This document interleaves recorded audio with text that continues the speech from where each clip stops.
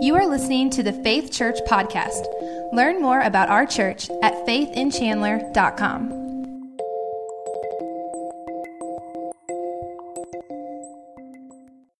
Whatever our background, whatever our perspective, whether you've never been to church and this is your first time, whether you've gone to church every day of your life, all of us need to come back to Jesus' definition and His design for the church. It doesn't need to be the church that's in my head or your head, but the one that's in Jesus' heart. And this is so vital for us as a church because our mission is to build the church that our friends and neighbors will join and that our children will lead. And if we're going to do that, we need to know what it is that we're building. We need to know what it is that God is calling us to. And we are passionate about this. Not because we want to build a church, and I'm not talking about building a building, not because we want to build an organization. We're passionate about this because I believe, down to the very core of my marrow, I believe that the church is the hope of the world. That the Lord has designed and He has gifted and He has empowered the church to take the message of hope, the message of Jesus to the world. That is our purpose and our design. And that matters. We're not building a kingdom of power. We're not building a kingdom of influence or money or stuff or fame. We are building the kingdom of Christ. We're building the kingdom of Jesus. And there are many noble causes that you can pour yourself into in this world. There are many noble things that you can give yourself to, that you can finance, that you can give your energy to, your effort to, you can volunteer with, all of them noble. But the church is the only investment that you can make of your resources, of your effort, of your time, of your talent, of your money. The church is the only investment you can make that brings eternal dividends, that brings dividends beyond this life. There are many noble things that we could and we should be about here in this life, but the church is the one that brings the dividends into eternity. That makes a difference not just where people spend tomorrow or how they live tomorrow or if they're fed tomorrow, but how they spend eternity. Not just the rest of their life, but the rest of time. And so this matters. And so the blueprint for the church we're building it's found in God's Word and it's lived out by Jesus and His first followers. So we're looking at the Gospel of Luke and his other book, the book of Acts. He gives us the documentary of Jesus' life and the documentary of Jesus' followers. Jesus giving His heart for the church giving their heart for Jesus, and He shows us what it is that the church was in their lives. And in Luke chapter 10, we're going to see what it was that Jesus was starting, what it was that He was about. We looked at Luke 9 a couple of weeks ago, and Jesus sent the 12 out in 6 pairs of 2 to do ministry. You see, He does this exact same thing again in Luke 10, one chapter later. So look with me at Luke chapter 10 and verse 1. After these things, the Lord appointed other 70 also, and sent them 2 and 2 before His face into every city and place whither He Himself would come. So Jesus gathers 70 followers, sends them to 35 different places, 35 groups of 2. And they go out to all these places that He would eventually come to, preparing the way for Jesus. And Jesus says something important to them before they leave. Therefore Jesus said unto them, The harvest truly is great, but the laborers are few. Pray ye therefore the Lord of the harvest that He would send forth laborers into His harvest. Now, one chapter earlier, Jesus sends 12, and now in chapter 10, He sends 70, and that's some pretty incredible growth, but Jesus' emphasis is still on the fact the laborers are few in the harvest. There's a great harvest that needs to be brought in. And when I talk about building the church that our friends and neighbors will join, I'm talking about building a church that can harvest all of those that are out in our community that need to know Jesus. That's what I'm talking about. I'm talking about building a church that we can hand down to that next generation who will continue that mission. That's what we're about. And the laborers are few. We need more workers in the harvest. In the next several verses, Jesus gives them the same instructions that He gave the disciples in Luke 9. He tells them, don't take an extra coat, don't take any money, don't take any food. I'm going to provide for you as you go. But in verse 16, Jesus adds this very powerful statement on the end that I'm about to read it. And when I read it, I don't want you to say, okay, Pastor Daniel's reading Scripture, and I'll tune in when he gets to the message in a second. I want you to hear this. I feel like the only way to appropriately read verse 16 is like your mouth to drop open, and if you're chewing gum, it to fall out. Because what He says next, it's amazing. He says in verse 16, He that heareth you heareth me, And he that despiseth you despiseth me. And he that despiseth me despises him that sent me. Jesus says to these 70 before they hit the road, if they hear you, they're hearing my words. They're hearing me. I am sending you with my message. Man, that is, wow. Now look at verse 17. And the 70 returned again with joy, saying, Lord, even the devils are subject unto us through thy name. And he said unto them, I beheld Satan as lightning fall from heaven. Behold, I give unto you power to tread on serpents and scorpions, and over all the power of the enemy, and nothing shall by any means hurt you. Notwithstanding, in this rejoice not, that the spirits are subject unto you, but rather rejoice because your names are written in heaven. When they return, we get two very important lessons here. Jesus gives them two important lessons that we're going to grab a hold of. There's incredible power through the power of the gospel, the power of Jesus' message that we are given to share with the world, but we only retain it if we maintain a servant's heart. 1992, there was a cultural phenomenon that some of you might remember. It was the Dream Team. The Dream Team was the first Olympic basketball team that the United States put together that had professional athletes on it. In the years previous, we had only been able to put amateurs on our Olympic teams, and they would often get beaten because they would play professionals from places like the Soviet Union and Croatia. But in 1992, the Olympic officials decided to change the rules so that professional basketball players from the United States could play on the Olympic team. And the Soviet Union and Croatia and those other countries that had been winning, they protested it greatly because they knew we had some incredible basketball stars that we could put on our team. And man, did we ever stack a team. It's been said that it was the greatest sports team to ever be assembled.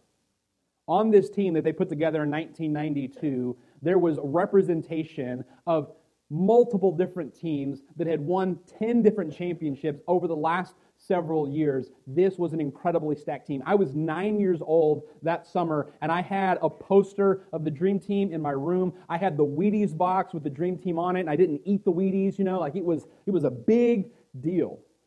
It was better than any all-star team that had been assembled because any all-star team is always the best players of each conference on the two different teams. This was the best players from all the conferences. It was an incredibly stacked team. And they went to the Olympics in 1992, and they won the gold, and they beat their opponents by an average of 44 points. They mopped the floor with every opponent that they faced, and they raised the profile of the NBA across the world immensely.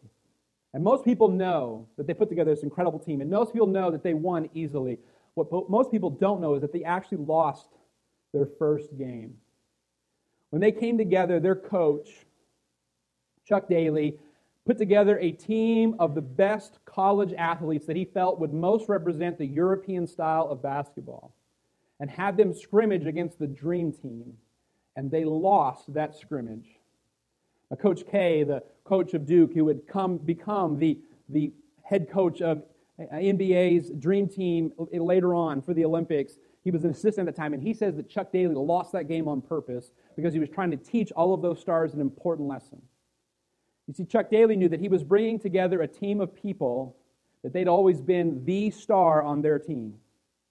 They'd always been surrounded by role players who would do the work that nobody else wanted to do, who would set the screens, who would make the passes. They were used to always getting the ball and scoring the points, and he knew that they were going to have to see that they weren't perfect, that they would have to work together as a team, that they would have to be humble enough to play together. It was the greatest team ever assembled, but they wouldn't be able to win unless they learned to play together as a team.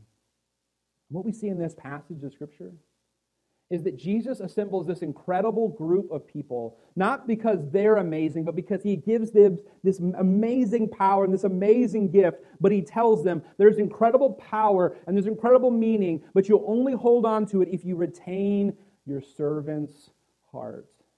We got to grab a hold of both of those lessons this morning.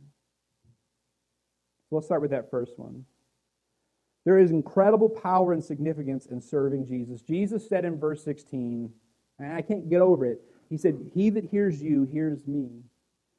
And he that despises you despises me. And he who despises me despises him who sent me." Now, can I just say that the end of that verse is very comforting to me? Because there are people that don't like me, and now I know that it's not because of me, it's because of Jesus. Right? Because it can't be about me. No, he's not saying that, well, when you become a Christian, everybody's going to like you if they like me. He's not saying that when you become a Christian, everything you say are my words. That's not what he's saying. What he's saying is, when you go in my name and you share the words that I have given you, when you repeat what I have given you to others, if they hear those words, they're hearing from me. And when I stand before you this morning, the only thing that's of any value is what I get from God's word. And so if I share things with you that are from here, that's worthless. But if I share things that are from here, we are hearing from the Lord. We are hearing from Jesus. And if you reject me, you reject me. But if you reject what Jesus says, you reject Jesus and you reject the one who sent Jesus. And that is a serious matter. Serious. If I ever come to the place where I just come and I tell you what I think, they'll throw me out of here. Because what I share with you only matters if it comes from Jesus. When these disciples went out to these places, they were sharing the words of Jesus, the message of Jesus. They were sharing the power that Jesus had poured upon them. And that's the only reason that any of this matters, is if it is Jesus. If it is Him, if it is His power flowing through this congregation, that's the only way it matters. And how significant is this? How important is this? How meaningful is it that we get to do this? Some of you like to name drop, right? You like to mention that person who's somewhat distantly related to you, but they're famous. Or that one time that you saw that professional ball player at an airport. You tell that story all the time. I knew some people in Nashville that they regularly brought up the fact that they were eighth cousins to Elvis. Eighth cousins. I'm pretty sure I'm eighth cousins with the Queen of England, all right? Maybe not, but it feels like eighth cousins, like we're probably all eighth cousins, right? But they would regularly bring up, we're eighth cousins with Elvis. And we like to name drop. We like to say what times we've met somebody who's famous or something big and bold that we were a part of. And the reason that we're always looking to see that we matter, that we have some significance. That's what we're constantly searching for. Our entire lives, we're constantly searching for significance and meaning. Help me find a place where I matter. Help me find a place where I'm going to make a difference. Help me be in a place where I'm going to do something that's remembered, that makes a difference in the world. And whatever it is that you do, wherever it is that you work, wherever it is that you're from, you're going to have some desire of that. Can I tell you that what Jesus just said is that the greatest significance that is available in the world is in serving Him? Because He just said that when you share my words, when people hear you, they hear me. There is nothing more important that we could do in our lives than that, than to carry the message that is from heaven. When we lived in Virginia, my father worked at the airport, and he happened to work with Michael Vick's cousin, the professional football player. And Michael Vick had a lot of money, and he would go and just buy things. And one day he went out and he bought 3 go-karts that he wanted to, he and his friends wanted to ride around it, and he had no place to put them. And so his cousin who works with my dad's like, yeah, Mike just bought these go-karts. We didn't even know where we can put them. My dad said, I have a place you can put them. You can put them in our garage. So that's what they did. And so for a couple of years, Mike Vick's go-karts stayed in our garage. Do you know how many people I told, like, hey, that's Mike Vick's go-kart? A guy who was dating my sister, he was now my brother-in-law, he ended up marrying. He broke his arm on that. We were like, yeah, my brother-in-law, he broke his arm on Mike Vick's go-kart. Why does that matter? Because he's famous. It makes it special somehow. There is nothing more special or more amazing than what we get to share with people. From Jesus. From the one who sent Jesus. And Jesus just said, if people reject this, they're not just rejecting you, they're rejecting me, and they're rejecting the one who sent me. There is nothing more important that we could do than this. Nothing with greater meaning than this. Can I tell you that I know that maybe Sundays for you are crazy, and you try to get here when you can, and some of you work every other weekend.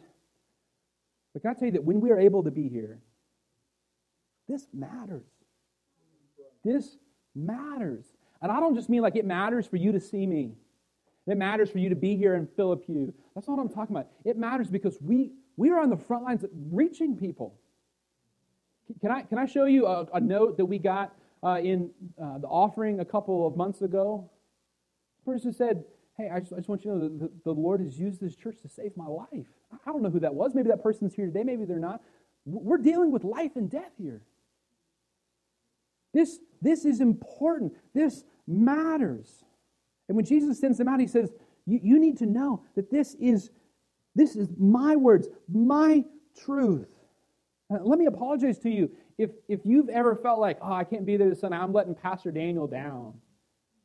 It should not be because you're letting me down. That should not drive you to be here. All right? It should matter to you because these are the words of Jesus that we're sharing with people.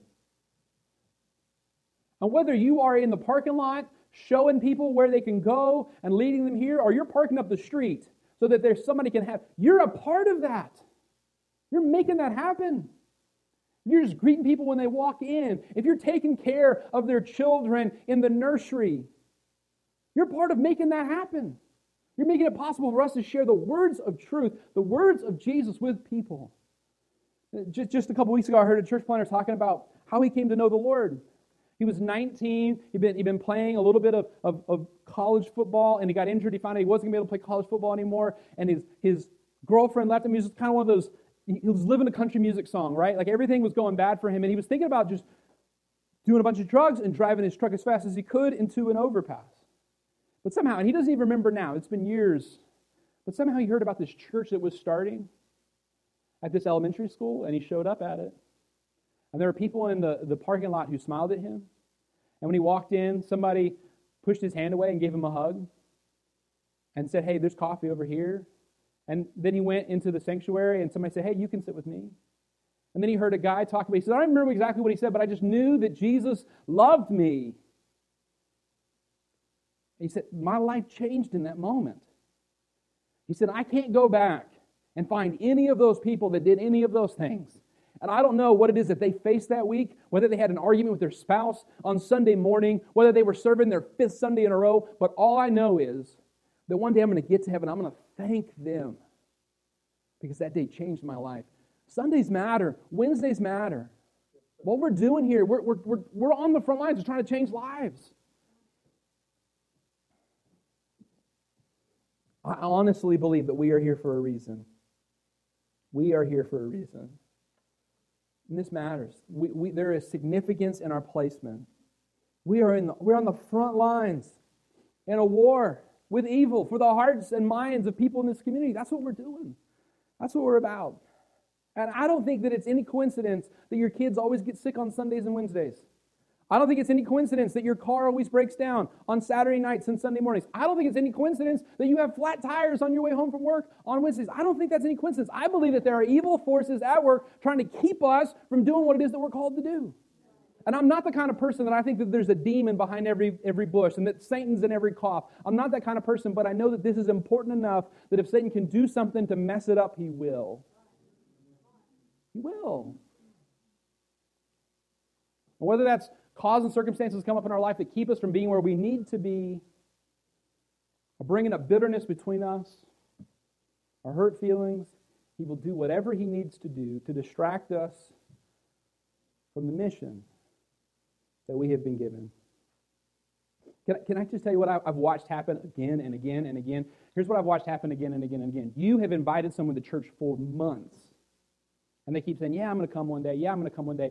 And finally the Sunday comes that they're going to be here, and everything in your life goes wrong that morning. Because what Satan wants is, if I can't stop them from being here, I'm going to stop their friends from being here. So when they walk in, they don't know anybody. And they're convinced they're at the wrong church. That's what he wants to do. He wants to mess this up. There was a stretch, just like 18 months ago.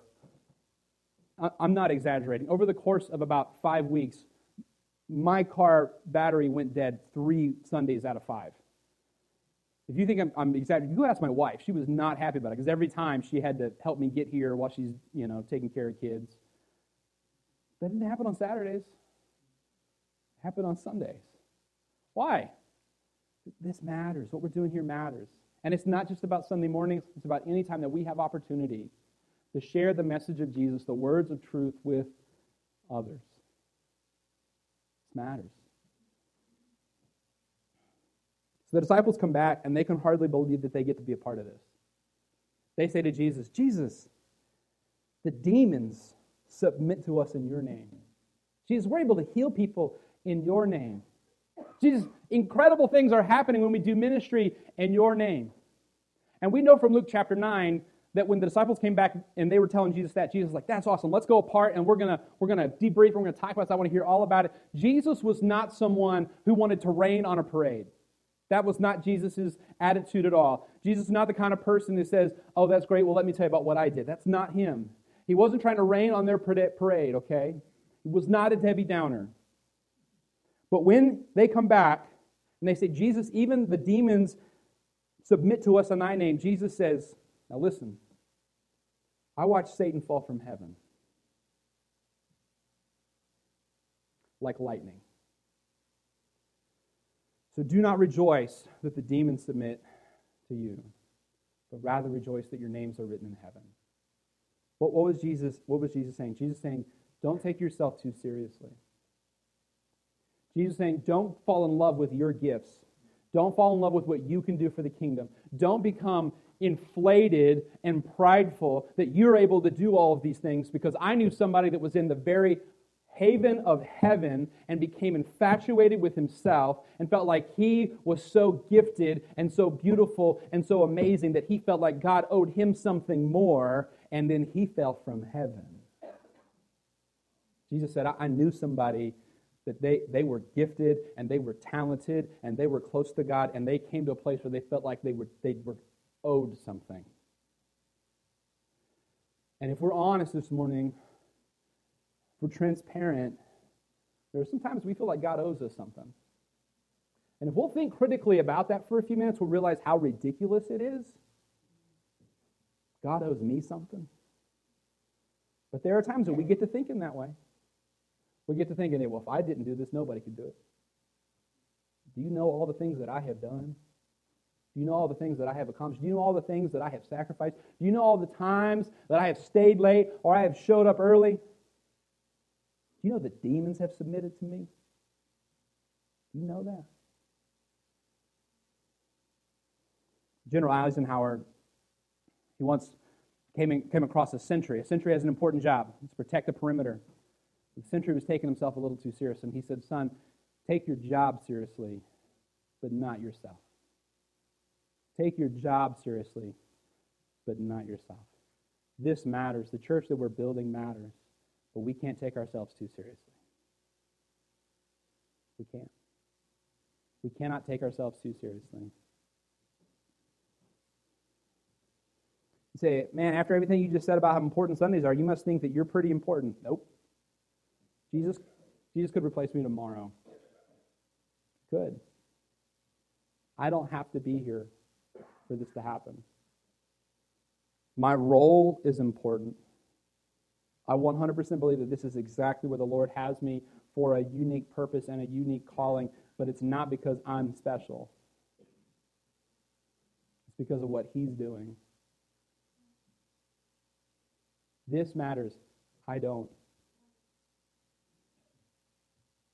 These guys were fishermen, carpenters, tax collectors. They were ordinary people that God used in extraordinary ways.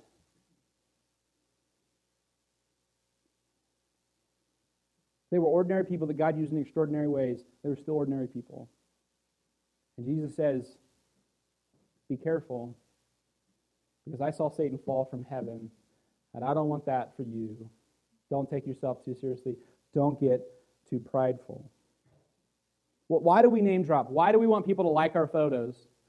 Why do we want people to think that we are talented? Why? Because we're always searching for that significance. And when we have it, it feels so good. I had a teacher in high school. She told me I was one of her favorite students. And man, that felt so good. You know what I found out later? She told all of her students that.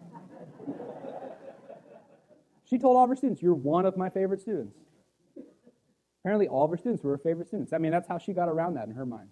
I was like, that's just unethical. You know, she led me on. And I felt special until I was talking to a friend, and he was like, you know, she told me that I'm one of her favorite students. I was like, she told me that. Listen, whatever pathway that we think that we can take to significance, it will always let us down. We build kingdoms of fame, power, money. We build kingdoms based on our looks or our abilities. All of that is going to fade. It's going to go away. So we have a significant role that is full of meaning, but it's not about us. It's about Him. So we regularly need to be sure that we're not taking ourselves too seriously. I have some suits that I wear. One has stormtroopers all over it. It's my Star Wars suit. One has Christmas trees all over it. It's my ugly Christmas sweater suit. I've worn that in the Boonville Christmas Parade. Had my picture on the front page of the Courier and Press wearing one of those suits. It's kind of hard to take yourself seriously when that's the picture that you get in the paper. I recently had someone tell me, hey, listen, Daniel, if you want people to take you seriously, you got to get rid of those. That if you want people to take you seriously, you have to take yourself seriously. And I disagree with that assessment. Because I think that people can take me seriously if they know how seriously I take my job and my role. And the reason that I wear those suits, every one of them I have bought for some event here, and I knew that it would get somebody's attention so that we could invite them to church. I don't take myself seriously, but I take my job incredibly seriously. I take my role here incredibly seriously. I take my calling here incredibly seriously. I am nobody just trying to tell everybody about somebody. That is my life's mission. So how do we take this seriously without taking ourselves too seriously? How do we stay focused on the mission without making the same mistake that Satan did? We do not rejoice in what we do. We rejoice in what He has done. When we sing songs here, we don't sing about all the great things we have done. We sing songs about all the great things He has done. Because that is what we rejoice in. Jesus said, don't rejoice in the fact that the demons listen to you. Don't rejoice in the fact that the demons submit to you, but rather rejoice in the fact that your names are written in heaven. Everything that you might rejoice in can be taken from you. You could lose it, except that. Except that. And you can hold on to that for the rest of your life. And if my joy in life and my meaning and my significance in life was wrapped up in getting to do this, one day this is going to go away. One day I won't be able to do this anymore. One day I won't be able to continue preaching. One day I'll move on. I'll fade away. I'll be too old to stand up here or understand what I'm talking about. That's going to come.